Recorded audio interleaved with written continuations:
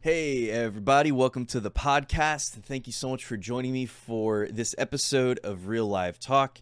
I'm Duke Lamastra. I'm your host. So good to have you with me. It is just such an honor to see that every week there's people tuning in to watch and or listen to this podcast. And just in case you're unaware, because this podcast does go out in different forms to a lot of different places, this is available on all of the major podcast platforms, Spotify, Apple Podcasts, Google Podcasts, and many, many others. So feel free to subscribe wherever it's convenient for you. And don't forget to leave a comment or a review because that's really, really, really helpful. I appreciate that so much. It's also available on the Facebook page. The Facebook page is Real Life Talk Podcast. And if you find it there and you can like or follow the Facebook page, that's really, really helpful as well. So thank you guys so much for all that you do there. It's really, really just a blessing and an honor to share with you. So for this episode, I'm all by myself. I don't have a guest for this one. I just have something on my heart that I wanted to share. And just full disclosure, I am pre-recording this episode. I wasn't able to put out an episode last week. I had a lot of just voice problems, just been dealing with some pretty rough allergies. I haven't had bad allergies in several years, but this year it hit me kind of hard. And even yesterday in church, I felt myself kind of like getting choked up a little bit when I was trying to talk. So hopefully this session goes well. I'm feeling good. And hopefully I'll be able to get through it all. But yeah, last week, last Wednesday night in our Bible study, I had to just leave. I had to get up and leave because I talked for a couple minutes and then it just could not stop coughing. And every time I tried to open my mouth for more than a few seconds, it would just, I get choked up again. So anyway, hopefully I don't have that problem today. And hopefully me clearing my throat doesn't annoy you too much. But we're going to do our best. So, anyway, thanks again for being here. I wanted to share something that's on my heart. So a few weeks ago, I shared something in our Sunday morning church service and just felt like I wanted to put it out here on the podcast as well. And so just something that the Lord has just been kind of talking to me about and that I've just been just kind of sensing a need for right now is to for the people of God to learn to demonstrate a courageous heart, to walk in courage, the kind of courage that enables us to partner with God to see breakthrough come to pass. And so in this kind of short teaching here that I want to go through, I also want to talk about some of the lies that keep the people of God from really taking possession of the things that God has promised them. And then talking about that courageous heart that enables you to partner with God to see breakthrough happen. I'm going to use one of my favorite passages of Scripture to teach from, which is Numbers chapter 13 through 14. So the whole story, if you wanted to read it for yourself, Numbers chapter 13, verse 1, all the way through chapter 14, through verse 12 of chapter 14. You can keep going even beyond that, but that's kind of where I'm going to draw the line here in this story because otherwise I'd be talking all day. But it starts out in Numbers chapter 13, verse 1, where it says, "The Lord spoke to Moses, saying, send men to spy out the land of Canaan." So 12 spies were sent. There were 12 tribes of Israel. A representative, a spy, was chosen from each of the tribes to go out and to spend many, many days in the land of Canaan, spying it out. So just so you know, when we get to this point, what's happening is the people of God had been set free. The Lord used Moses to deliver the people of God out of the land of Egypt, out of slavery, out of bondage. They had been 400 years as a nation enslaved by the Egyptians. And they had grown incredibly. They'd grown to a nation of, it's estimated, I've just heard this, that it's estimated between 1 and 3 million people overall was part of the nation of Israel at this time. They were within Egypt, within the nation of Egypt, put in servitude, put in bondage by the Egyptians, but God had such his hand of favor and blessing upon them that they just kept growing and multiplying. And so we have this just incredibly large at this point nation of people. They've been in bondage. It's just generation after generation that all they've known is slavery. God raises up Moses, sets them free. You probably know the story of the parting of the Red Sea, and they go out from Egypt. And so now they're in the wilderness. They've been in the wilderness for about 2 years. And so after about this 2-year period, they're in the wilderness. They're going from site to site. They're just following God, pillar of fire by day, pillar of cloud by day, pillar of fire by night, all that kind of stuff. And so they're just following the Lord. God's being so faithful to just provide everything that they need throughout this season. Their clothes are not wearing out. Their shoes are not wearing out. They're walking through the desert, the wilderness. Their food is provided for them supernaturally every single day. God supernaturally provides water for them. God is just with them. God's faithful. God is covering every single need of life. And they are protected and they are being cared for supernaturally by God. And so now they get to the edge of the promised land. So the promised land is the land of Canaan. It's this land that God had spoken all the way back to the time of Abraham and then through Isaac and through Jacob, and how God had just spoken saying, there's this land called the promised land. It's a land flowing with milk and honey. I'm going to give you this land. It's going to be for you, for your descendants, for your children, all that kind of stuff, right? So it's this promise from God that has been just there. I imagine at this point for the nation of Israel, it's been on the back burner for quite some time because they've been in slavery for hundreds of years. And so I think that we all, to a certain extent, we know what it's like to have a promise from God that we haven't seen the fulfillment of yet. We haven't seen it come to pass yet. And we can very easily put that thing on the back burner and it gets out of the forefront of our minds because life happens and because maybe it's just taken longer than we ever thought that it was going to take for us to get there and see that thing happen. And so that's what's going on with the nation of Israel, but amplified over hundreds of years through several generations. Okay. And so that's what's happened. That's what's going on when we get to this point in Numbers chapter 13, verse 1. They've now gone from Egypt and they've spent 2 years out in the wilderness, and they are standing on the banks of the Jordan River, standing on what I like to call the edge of promise, because on the other side of this river is the land that God had been speaking to them about, this land that God had promised to them, saying, I'm going to give to you this land as your inheritance. And so they're standing on the edge of the Jordan. They send out these 12 spies to go in and to look at the land and to bring back a report of the land. What is it like? What do you see there? What's the food like? What are the people like? Are there other cities? What's going on in this land? And so that's what happens. That's what's going on here. Now, it's important to recognize that it was God's idea to send these 12 spies out, to send this delegation out to go into the land and to spy it out. So this was God's idea, okay? Now remember, God had been providing for his people supernaturally throughout this whole process in the wilderness, because the goal of the wilderness, I believe, from reading scripture and from understanding or having some experience even just with the way that God works and the way that he works on our heart and the way that he moves on our heart and the way that he wants to just bring us into deeper understanding and revelation of who he is, that throughout that wilderness process, that the goal of the wilderness was for the people of God to become acquainted with him, to become acquainted with him, with his ways, with his works, and to learn how to trust in him. Because here's the thing, in the wilderness, God prepares you for the promise. Now, our assumption is that, we have this promise from God, and our thinking so often defaults to, if I just had this, if I just had this now, if I just had all this, money, or if I had this huge ministry that I saw, or if I had this business, if all this stuff was working, whatever it is, if I had the promise in my hands, if it was happening right now, then life would just be so much easier and things would be just smooth sailing and everything would be great. Our assumption is that the promise is easier than the wilderness, but the promise actually requires more. It requires more. It requires deeper faith. It requires deeper trust. It requires more maturity.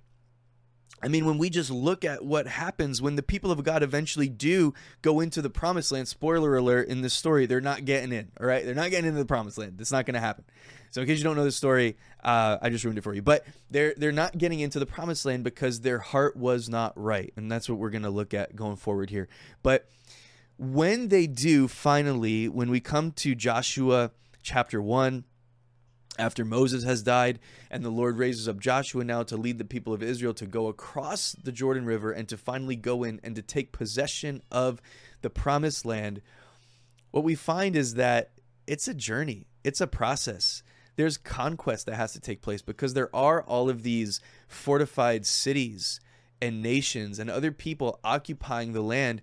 And it ends up that the people of God have to fight, I think it's about 30 battles in the promised land. And it's like, well, hold up. I thought the promised land was supposed to be smooth sailing. I thought it was supposed to be, I just get this promise and then everything is good and I don't have to worry about all this kind of stuff that's kind of more like in the wilderness, the difficult things, the challenging things.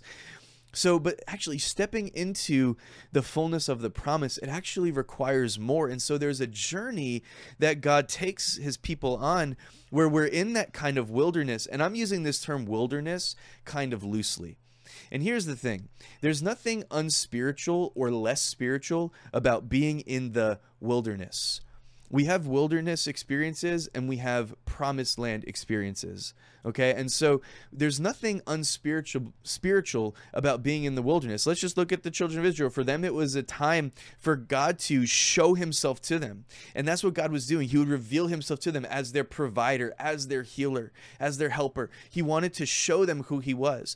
And the goal was that they would learn how to partner with God and learn how to trust God, learn how to walk with God, so that when they walk in and they take possession of the promise, that now there's this partnership there that's based on trust, so that they're able to be successful and they're able to really take possession and maintain the promise of God. Because here's the thing.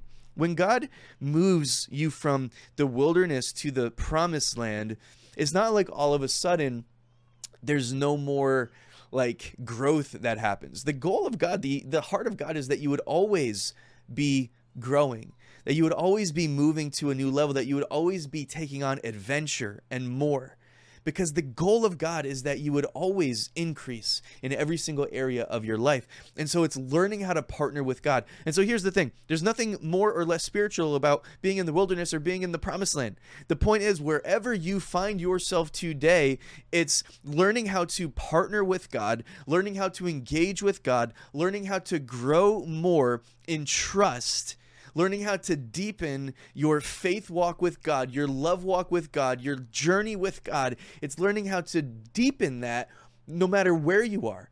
And so sometimes it's holding on to a promise that he's given you because you know that he's faithful. And so holding on to that promise, incubating that promise, that's what I believe the wilderness is really all about. It's that incubation period between the time when God gives you a promise and the time when you fully take possession of that thing that he's promised you. You fully step into the realm of that promise being fulfilled in your life.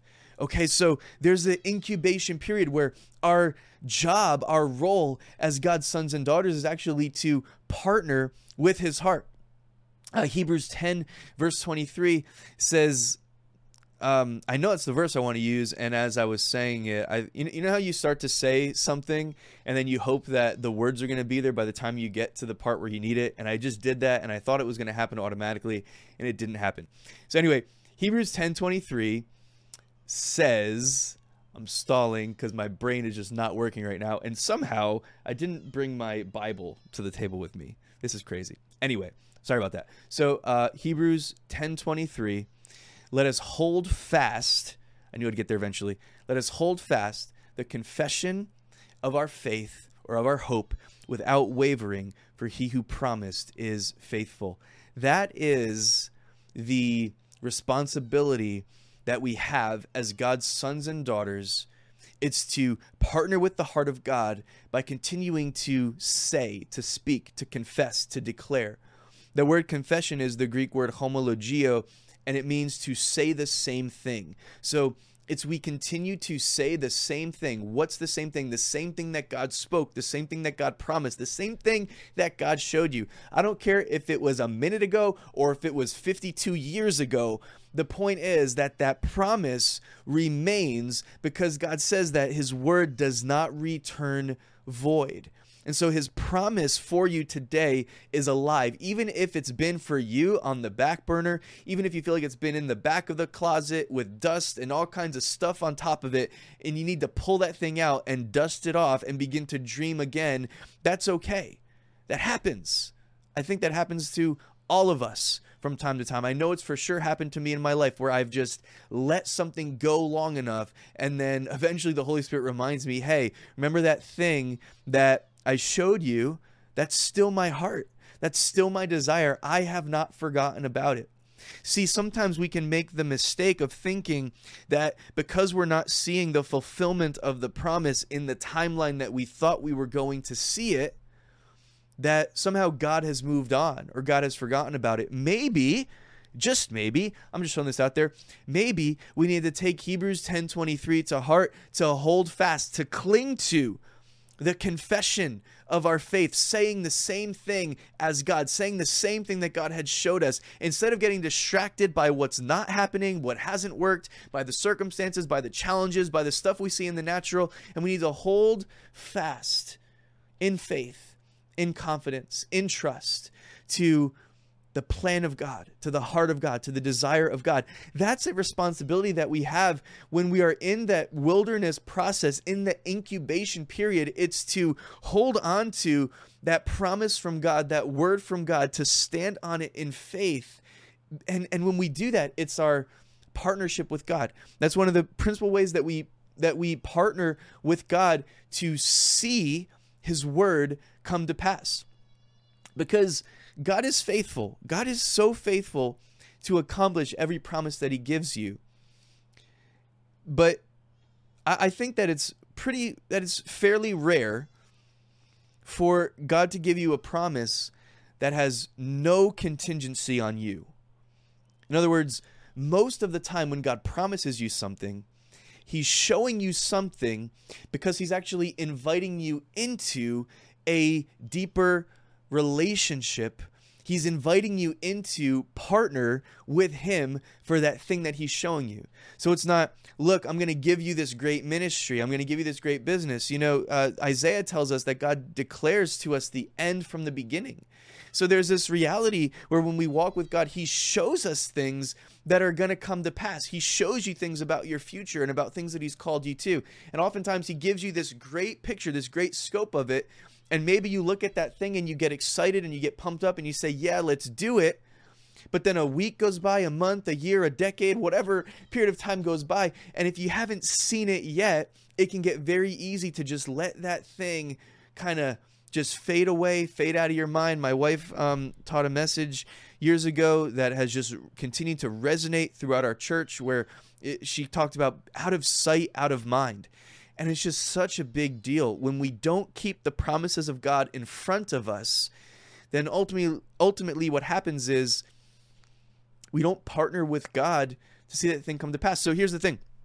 I'm not saying never. There are times where God will tell you something and it's just strictly him. It's completely on him and he's going to do it whether you're on board with it or not. But I think the vast majority of the time God shows you something as an invitation to say, partner with me so that we can get there.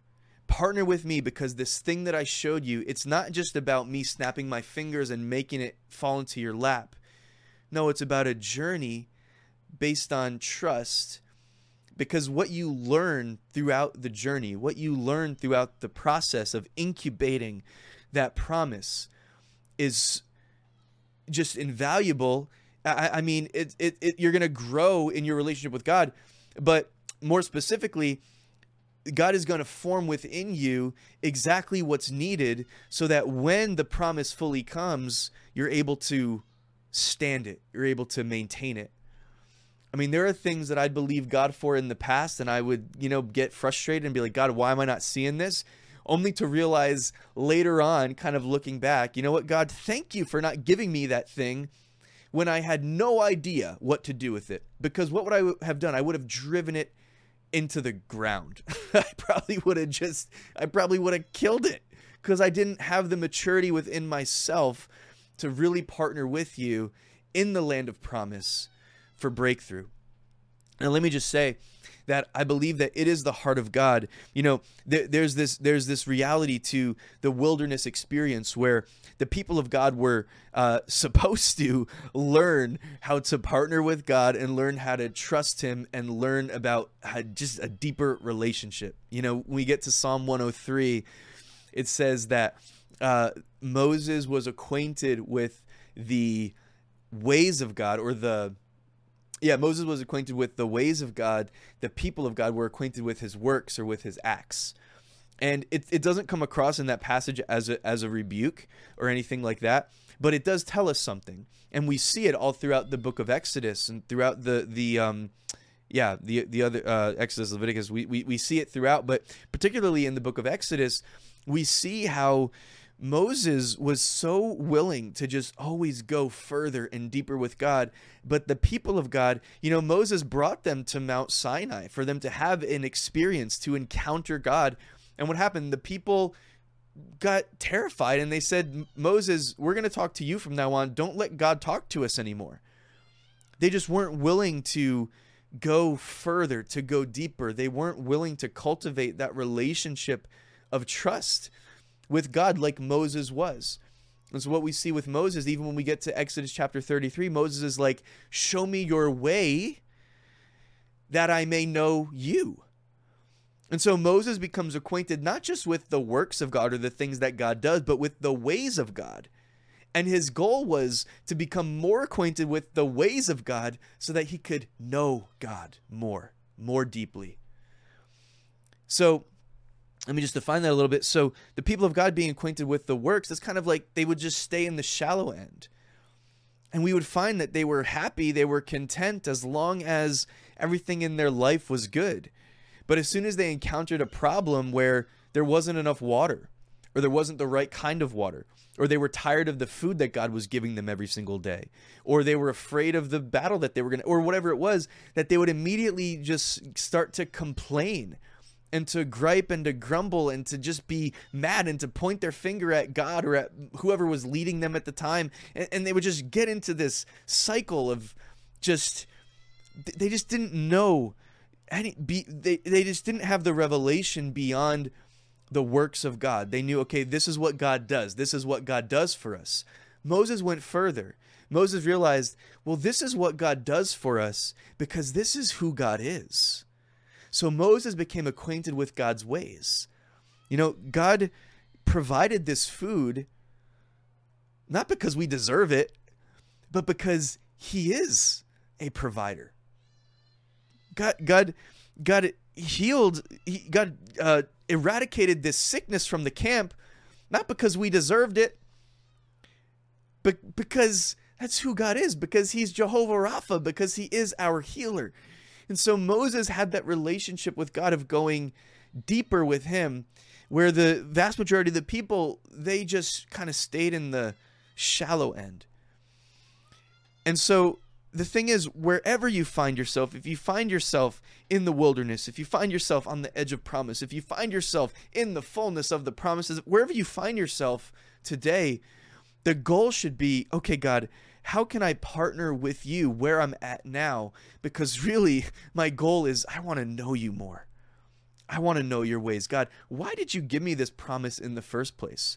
What does this thing that you spoke to me all these years ago that I wrote down in my journal or my diary, or that was in that prophetic word that so-and-so gave me, or whatever it was, right? When I go back and I look over my history with God, God, what is this about? What is your goal?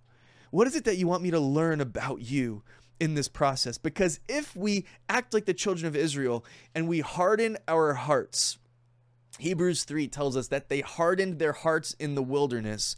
And I'm jumping ahead here, but that's all right.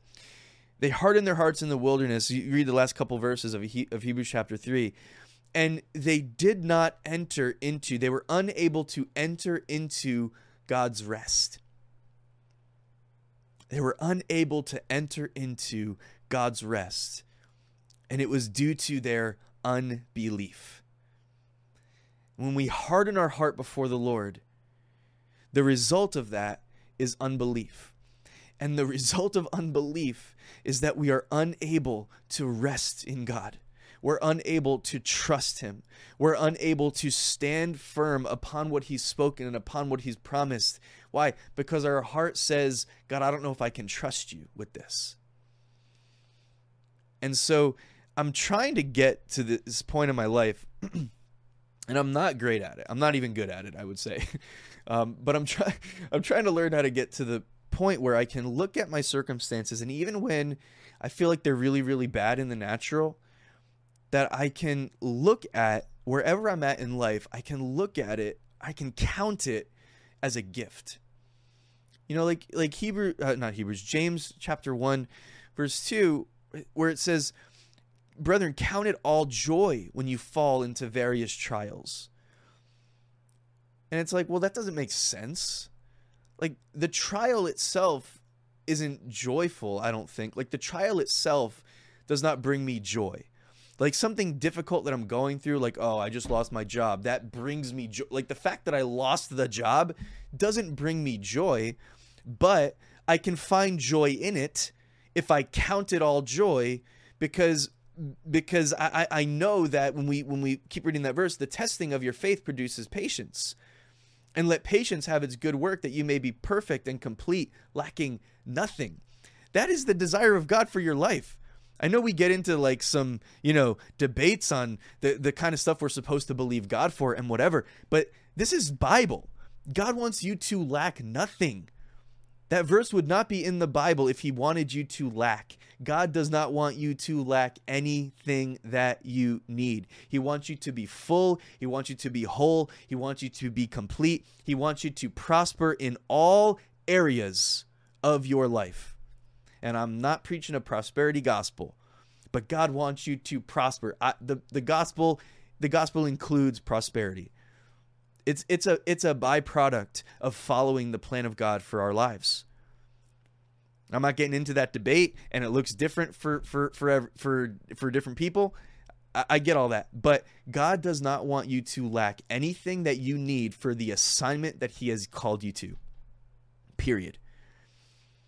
And so when we can learn how to look at something difficult, we can learn to look at a conflict that we're going through, and we can count it all joy, because we know that as long as we keep our heart sensitive, and if we keep our heart just open before the Lord, if I keep a tender heart before God, no matter what I'm going through, no matter how bad it is, no matter how bad it looks, no matter how bad it feels, if I keep a tender heart before the Lord, there's going to be growth that happens in that season. There's going to be breakthrough. There's going to be maturity. There's going to be deeper love. There's going to be deeper revelation, deeper trust. Because that's how relationship is formed. That's how relationship is built. It's not just, well, God, what have you done for me lately? That's what happens when all you are is acquainted with the ways, or when you're just acquainted with the acts or the works of God, and it's just waiting for him to do the next thing. And if he doesn't do it according to your schedule or your timeline or according to your standard, then it's like the trust just isn't there. If I only trust you when everything is going good in my life, that's not real trust. Really, what I'm trusting in is the stuff that I have. It's like I'm trusting in the provision instead of in the provider. And so we learn, wherever you are, if you can learn how to look at it and count it as a gift, and I'm not saying that that's an easy thing to do, but if we can learn how to look at where we are and we can count it as a gift. Why? Because even if it's difficult, it's another opportunity to see the goodness of God on display. It's another opportunity to see him perfect his work in me. That's an opportunity that we always have in front of us, to go deeper with God, to know him more, to get deeper revelation, so that when the breakthrough comes, when we see the fullness of that promise, that it's something that our heart is prepared for. Now, I'm not saying you're going to feel totally ready for it. I mean, there's times where God is like, hey, it's time to do this. And you're just like, well, I don't feel like I'm ready yet. I'm not talking about that. I'm talking about, here's the thing. God's not going to bring you into, and this is going to bring us back to the children of Israel and why God sent out, I believe, the 12 spies in the first place. God's not going to thrust you into something that your heart hasn't been prepared for. It does not mean that you're going to feel ready. It does not mean that you're going to be able to do it on your own. It does not mean that there's not going to be stumbles and there's going to be trips and there's going to be humbling experiences. It doesn't mean any of that. But if God brings you into a situation, you can rest assured that he is fully convinced, not of your abilities, but of his ability in you to get that thing accomplished and to see that thing through. So I believe that, again, it was God's idea to send the spies out into the land of Canaan. And, we haven't really gotten to this stuff yet, but they come back and, we look at I'm looking at this on my computer screen. Let's see, Numbers 13, verse 27. Then they told him, so this is when they came back after spying out the land, and they come back with this report. They say, we went to the land where you sent us. It truly flows with milk and honey, and this is its fruit. So they brought back fruit, these giant clusters of grapes that we hear about. They brought this stuff back and they showed it. Like, this is amazing. This is great. I mean, this land is amazing. It's abundant. It's abundant. See, the difference between, the wilderness, again, I said this before, I don't know if I finished my thought. The wilderness is not less spiritual than the promise. It's just different. And there's characteristics of being in the wilderness where it's like, when we look at the children of Israel, I mean, God was providing everything. They didn't have to do anything. I mean, they just had to wake up, collect their food. Just, okay, are we moving today? Yep, we're moving today. Great. We're following the crowd. Oh, we're not moving today. All right. Like, there wasn't a whole lot of responsibility on their end. And so God is in that process revealing to them, wanting to reveal to them. I don't think they got it. It's obvious they didn't get it.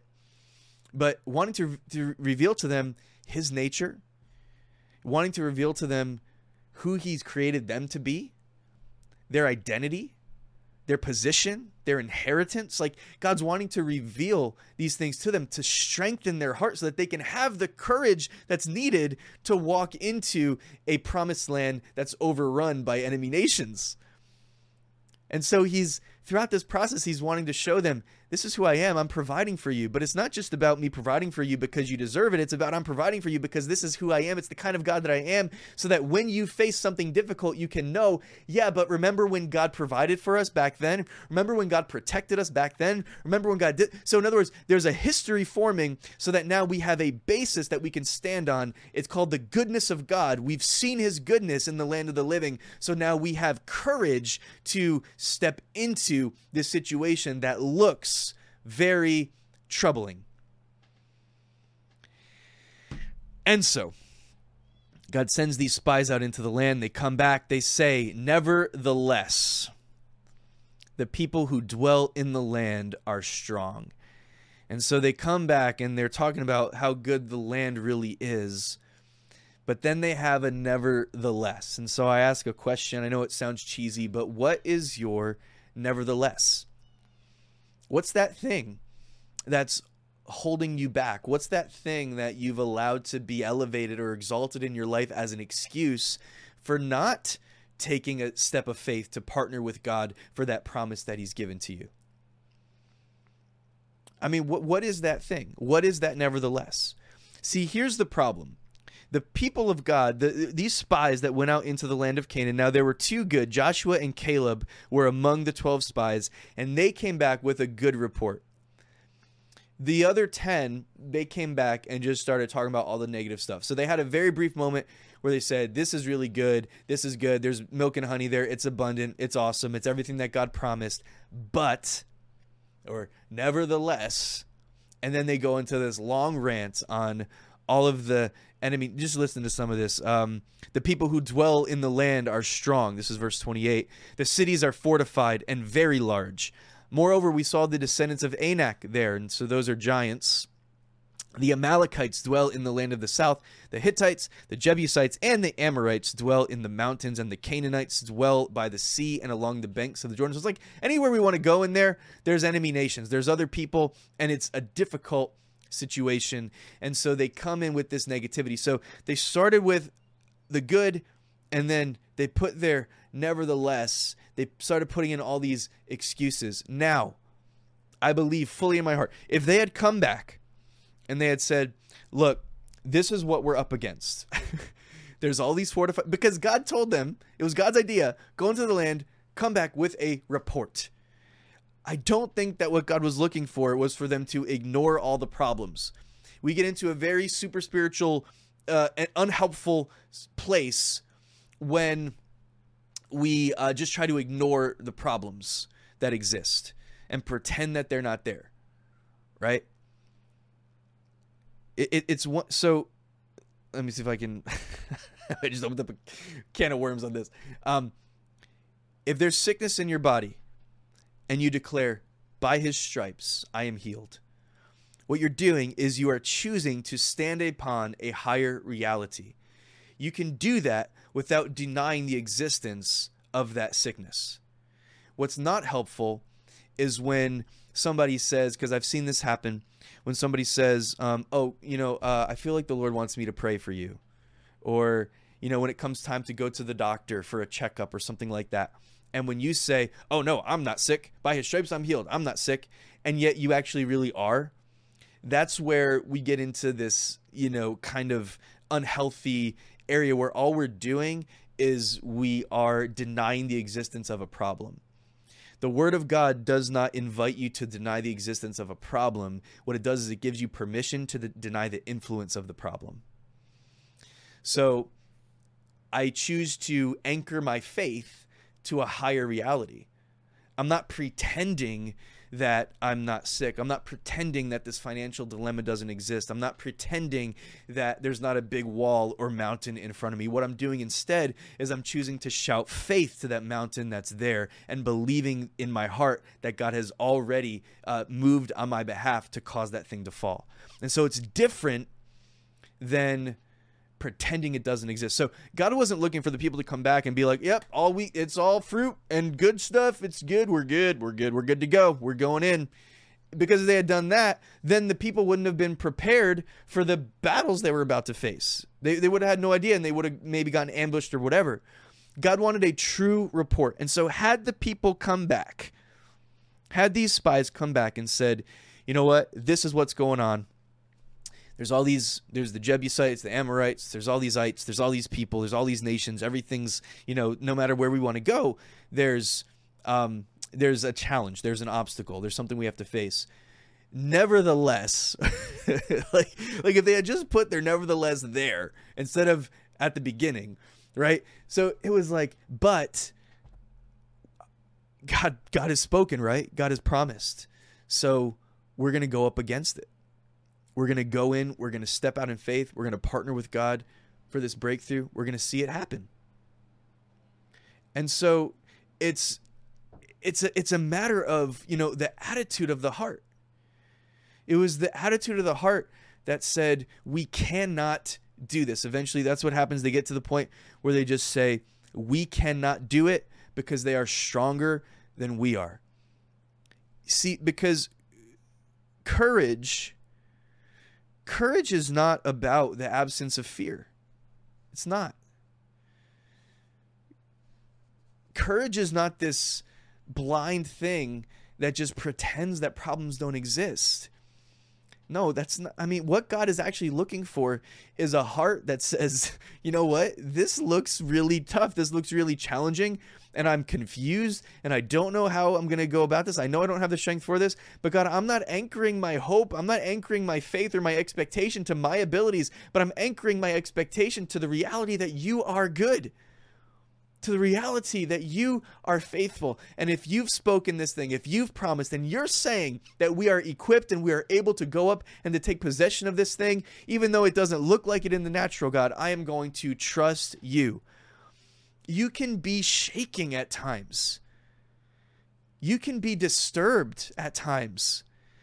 But if you continue to move toward the promises of God in spite of that trepidation or in spite of that fear, that's called courage. That is biblical, godly courage. And so had the people come back with a negative report, but then still got to the point where they said, yeah, but God said it, so we're going to go up and we're going to take possession because we know that God is with us. Had they done that, it would have been different. But what we see is they harden their heart and they get to the point where they go back. They go back to the wilderness. We can say that God was cruel for not allowing them to go in and take possession of the land anyway. But here's the thing, God was not cruel to send them back into the wilderness, because had he allowed them to, well, first of all, they refused to go in. But second of all, had God allowed them to go in that state of mind that they were in, with that defeated attitude, they would have been destroyed. They would have been wiped out from the face of the earth. God could not allow his people to go in with that heart attitude that they had, because God was not going to do everything for them in the promised land in the same way that he did everything for them in the wilderness. Because the goal of the promised land is abundance. The goal of the promised land is to partner with the heart of God for breakthrough to happen. Because, like it or not, you are part of the journey. You are part of the process. You're part of the adventure. God has you on an adventure with him where he actually wants you to be a part of it.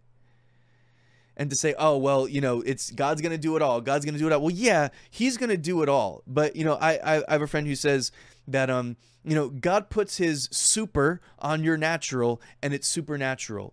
So in other words, there are things that we need to do. We have responsibility. We have responsibility in the wilderness and in the land of promise. We have responsibility to partner with the heart of God, to see breakthrough happen, to see his kingdom come and his will be done, his kingdom be established here on the earth as it is in heaven. God's desire from the very beginning of time was to do that, to establish his kingdom here on the earth in partnership with his people.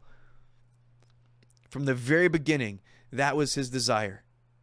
That's why he put Adam and Eve in the garden. That's why he gave them an assignment. That's why he did all that. When sin came in, there was a rift, a separation that took place. Mankind gave up that place of authority that he had here on the earth. And that's why Jesus had to come. And when Jesus came, he didn't just die on the cross so that we can all go to heaven someday.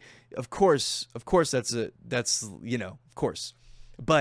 it was also part of the process of restoring mankind to the way that things were before the fall. So when Jesus in Matthew 28, when he's about to depart, and we see the Great Commission, and he says, all authorities has been given to me in heaven and on earth, and he says, go therefore. It's a passing of the baton. It's a passing of authority that says, you are my people here on the earth. I paid the price once and for all. I did everything. I defeated death. I defeated sin. I defeated the grave. I've positioned you in a place where you are not separated from God. I've removed that thing. That veil has been torn. That veil of separation has been removed. You have this place of authority. The desire of God has always been to partner with his people here on the earth to see breakthrough happen. His heart is not to do it all by himself. He wants to do it in partnership with you. Your assignment, and whether you're called to traditional ministry or to business or to being a teacher or to being a stay-at-home parent or whatever your vocation is and all of that, whatever goes into the calling of God on your life, it doesn't matter if it's a full-time ministry vocation or not. Your assignment matters. Your assignment matters because it is part of God's plan to establish his kingdom here in the earth. And he wants to do it with you. I don't know how I got off on that, but so it wasn't cruel for God to send his people back into the wilderness. There was no other option. It was essential that God, I think the reason why God sends out those 12 spies into the land to spy it out and to come back with the report is because it was essential that that heart attitude of the people be revealed prior to entering the land of promise. Because if that seed of unbelief that was inside of them had not been rooted out, then the weight of the promise on the other side of the Jordan would have just been too much to bear. And so I want to just tell you something that I think is a really important truth for you to grab hold of. God is not withholding blessing from you. Sometimes we think, oh, well, I'm not there yet. I'm not ready yet. And we put this weight on ourselves that it doesn't need to be there either. If you're waiting for the promise, awesome. If you're in the promise, awesome, because either way, you get God, you get more of him, and you get that process of adventure and growth that happens as long as you don't harden your heart, but you keep your heart tender before the Lord in spite of the circumstances that are coming your way. God is not withholding blessing from you. It was his desire to take the people of God into the promised land. He had them there. He said, I'm giving you this land. I just want you to get into agreement with me. It was their unbelief that stopped them from stepping into the promise. Look, God is not withholding blessing from you. He is not holding back from you. He's not. His word declares, no good thing will he withhold from those who walk uprightly. God is not withholding blessing from you. I want you to get that in your spirit today. If you get nothing else out of this, I want you to know that God is not withholding. But Pastor Duke, I messed up. I made a mistake. I took too long to get there. I didn't obey the last time God spoke to me. Blah, blah, blah, blah, blah. Okay. Is God bigger than all of that? Of course he is. Did he know that you were going to make all those mistakes and have those mishaps and everything before he even promised you the thing? Of course he did. And yet he promised it anyway. God's not withholding blessing from you because you messed up. God's not holding back from you. God's not dangling carrots in front of you because he wants to get more out of you. It's not about that at all. God wants you to learn how to trust in him and to rest in him to see that breakthrough come to pass. He's not withholding blessing from you. The only reason the people of God could not go in is because their unbelief caused them to harden their hearts and they refused to enter in. You know, sometimes we've got to fight. Sometimes we've got to fight against that unbelief. You know, unbelief is this thing that trips God's people up, but sometimes it creeps in and you don't even know that it's there. And one of the ways that it creeps in is through offense. And one of the ways that offense happens is that, you know, you're believing God for something, you're waiting on God for something, and it doesn't pan out for one reason or another. Or maybe you don't even know why. Maybe you feel like you did everything God said. You feel like you did everything the right way, the way you were supposed to, and it didn't pan out the way that you thought it would. Or maybe you were just believing God for something, it didn't happen, and you got disappointed. Or maybe just something blindsided you in life. I mean, my goodness, when these things happen, like you get blindsided by some kind of a tragedy in life or something just it feels like unbearable that happens. You weren't expecting it, you weren't anticipating it, and it just happens. And then it's like, well, God, why? What happened? What happened there? And when we don't have those, you know, when we feel like we have those unanswered questions, that kind of unresolved tension can so often turn into an offense where we get offended with God. And so now what happens is we kind of hold back a little bit, kind of like what we would do in a relationship. Somebody lets you down too many times, somebody disappoints you too many times. Well, now the weight of their words doesn't mean as much as it used to. And I feel like we can do that with God. You know, we can do that with God. We can just kind of hold back and maybe not have as high of an expectation this time as we did in the past, because we know that in the past it failed. Or we can even kind of get cynical, be like, okay, yeah, I'll believe that when I see it, kind of thing. And this offense can begin to fester on the inside of us. And if we don't deal with that unresolved tension, then eventually it leads to unbelief. That offense eventually breeds unbelief if we don't deal with it. So we've got to learn how to fight against those things. You know, there's times in life where we've got to fight against that. To fight to maintain that tenderness in our heart before the Lord, to say, God, I don't understand what happened here, but it doesn't change who you are. It doesn't change the fact that you're good.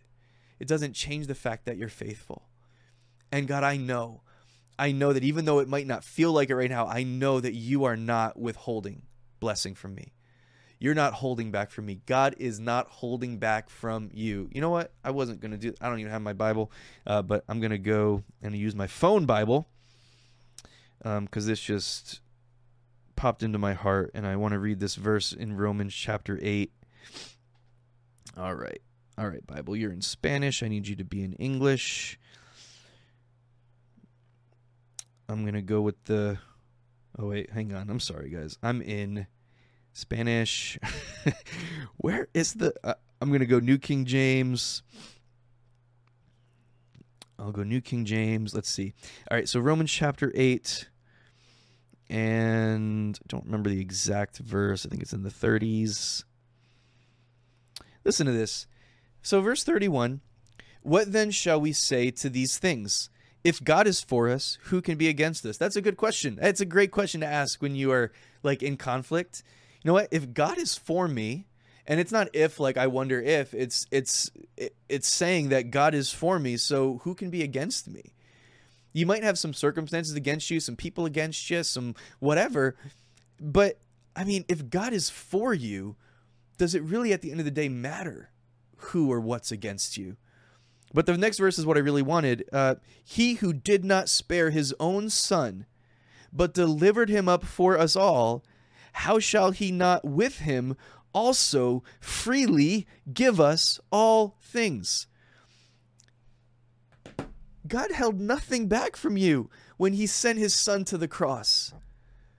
Jesus, the Son of God, the perfect one, the King of glory, held nothing back from you when he hung on that cross and he gave his life in your place because he loved you that much, that he wanted you in spite of all your faults and everything else. He wanted you for eternity. He wanted you to have full access to the heart of the Father, full access to the presence of God, full access to the throne room of heaven. He wanted all that for you and so much more. He held nothing back. He laid it all down. He gave everything. When Jesus went to that cross, and we took communion yesterday at church, and this is what I was talking about.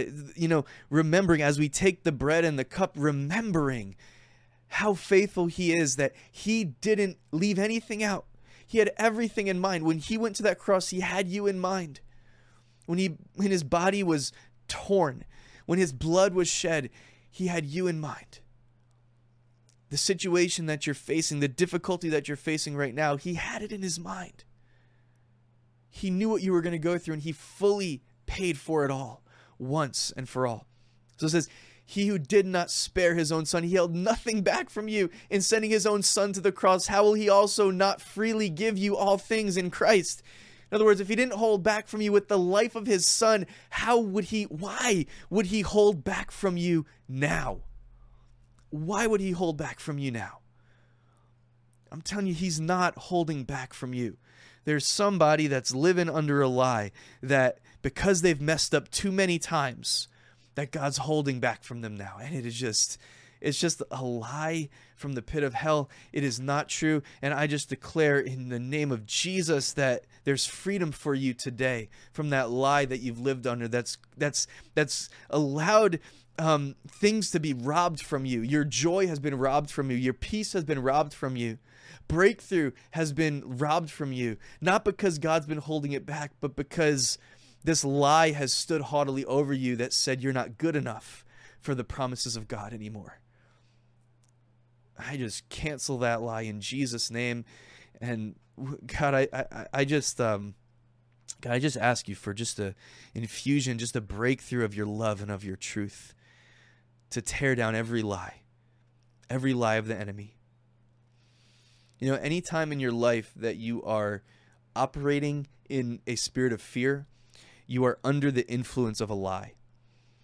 And so if there's something that's holding you back from stepping out in faith according to a promise that God has given you, and you're just kind of either unwilling or not sure or fearful, and it's just you're not taking that next step because there's fear there, you're under the influence of a lie. And that's not a rebuke by any means, because we all get there for sure. But it's like God wants you to have lack in no area of your life. And so if God promised you this thing and God is leading you in this direction, it's because he is fully confident and fully convinced in his perfect ability to see you through this thing. If he's calling you to go up against a giant, He's calling you to go up against a mountain, if he's calling you to go up against something that has just stood haughtily against you or against God's people, or whatever the case may be, if he's called you to do that, it's because he's confident in his ability. He's confident in what he's taught you. And you might not feel it, you might not see it, you might not think that it's all there, but he's confident in the work that he's done in your life and that he's going to continue to do in your life, so that you can stand in that place of courage and say, God, I'm not going to partner with this lie that wants me to stay in my comfort zone. Instead, I'm going to partner with your heart by standing upon your promise, by continuing to declare out of my mouth. And yeah, sometimes with my actions, the same thing, holding fast the confession of my faith without wavering, because I know that you've promised and I know that you're faithful. His grace is just, it's enough. It's more than enough. His grace is more than enough. Man, I think I'm just going to stop. I had a lot more to talk about there. I ended up going kind of down a rabbit trail that I didn't plan on going on. I believe it was the Lord. I hope that was a blessing for somebody. And I just think I'm going to go ahead and I'm going to wrap this up. But I just want to just declare over you that whatever it is that you are trusting God for, believing God for, I just declare the simple truth of God's word, that he withholds nothing from those who walk uprightly, that he who delivered up the life of his own son, he will freely, will he not also freely with him give you all things? The answer to that is absolutely he will, because he's faithful. He's faithful to complete that work that he's begun. Again, it doesn't matter if it's been 50 years. It doesn't matter how long it's been. And here's the thing about partnering with the heart of God. He's not looking for perfection. He's not looking for this perfect response that never allows any kind of fear or stumbling or anything like that to come in. What he's looking for is a willingness to partner with his heart for breakthrough. I promise you, if the people had come back with a report that said, this looks difficult, but we're willing to trust God, man, they would have gone in and they would have been successful and they would have had breakthrough. It's not about perfection on our part. He's perfect. He was perfect in your place so that you don't have to be perfect. He's just looking for a willingness. He's looking for that courage, that courageous heart that says, God, I don't know everything, but I'm willing to trust you and to partner with you for the next step. So wherever you find yourself in the wilderness, waiting on the edge of promise. You find yourself, somebody might be there where you just feel like you're so close, but it just doesn't seem to be breaking through to that next step. Wherever you are, just know that where you are, it's a gift. It's a gift because it's an opportunity for you to grow. It's an opportunity for you to trust God more. It's an opportunity for him to establish more of himself, more of his strength, more maturity on the inside of you. But it only happens when we maintain that openness before the Lord. We continue to go after him. We continue to seek him. We continue to make him the goal. Because the more that we focus on him, the more that we become like him. So the more of his goodness and his faithfulness and his love and the more of his character gets established on the inside of us, so that when it comes time for the final brick of that wall to fall down, that the character of God has been established in you, so that you have everything that you need to step fully into that promise with courage and with a mindset of victory. And so, yeah, if I don't stop, I'm just going to keep going. So I love you guys. Thank you so much for, again, taking the time to check out this episode. I really, really pray that this was a blessing to you. If this is for any reason, like if this is the first experience that you've had with Real Life Talk, Normally I have a guest on the show, but I just wanted to get something out here and just share my heart with you guys. Pray that it was a blessing to somebody. I'm excited for the rest of this week and for the coming weeks for some of the guests that I have. Well, all of the guests that I have coming up. I'm excited for some awesome conversations and to share those with you. Please feel free to comment, to leave a review or anything like that on the Facebook page, Real Life Talk Podcast, or on any of the podcast platforms. Leaving a review, star rating, or whatever they let you do there is just incredibly helpful. I appreciate you guys so much. Have an awesome day, and see you next time. Bless you.